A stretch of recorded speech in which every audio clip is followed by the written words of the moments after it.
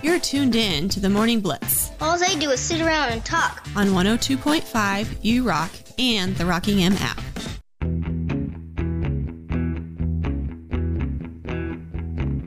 Thank you to our listeners, David, Mike, and Josh. They are all winners of the Kansas Lottery X-Cash Blitz instant tickets.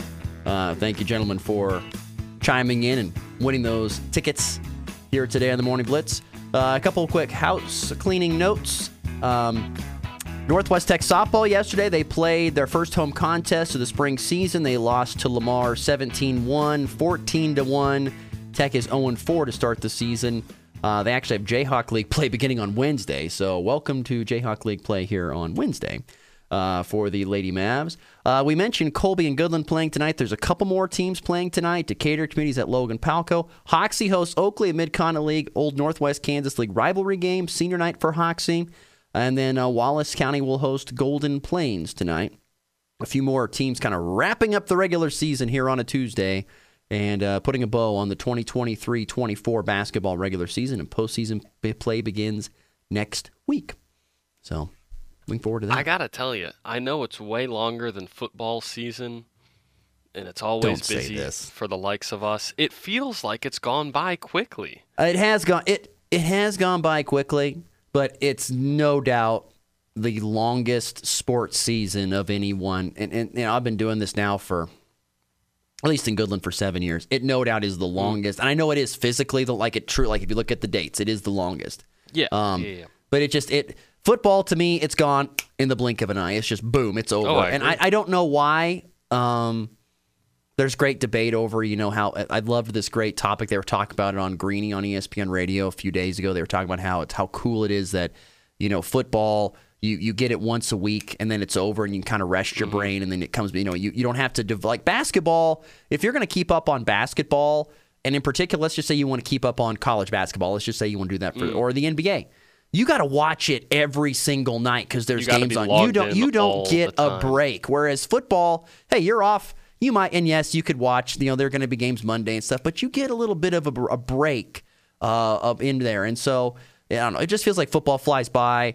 The spring season here in Kansas flies by because it's pretty much just 6 weeks is all it is. The last week of March, the first week of May, and the whole month of April. That's about all it is, and that season's over. So, yeah, the basketball season is the longest, but I would agree with you. It does seem to roll on by pretty darn quickly. Let's get to the walk-off. A 3-run walk-off home run. A game-winning walk-off with a walk-off. His second walk-off hit of the season. In walk-off fashion, that baby's go. Well, we talked about Mike Evans going to the Chiefs. We all know that's a long shot, especially with the money that's going to be thrown around by hopefully with Chris Jones and stuff sticking around. So we'll see there's plenty of good wide receivers out there. The Chiefs probably need to go find one of them for some sort of a deal. They got to go find one of them, in my opinion. Also, the news yesterday came down that the Pac-12 has found a new commissioner. They got rid of George Kliavkoff, who, of course, let the Pac-12 completely go away. And so they have decided to bring in Teresa Gold to run the Pac-12, which isn't it the Pac-2? There's only 2 schools left anymore. So what is there for Teresa to do? I don't know. That's my point on this whole bringing up. What is she going to do with 2 schools? She organizes a home and an away. You want to talk about a crummy butt job and a spot to be in. Yeah, that's not good if you're Teresa Gold. But you know what? You start at the bottom.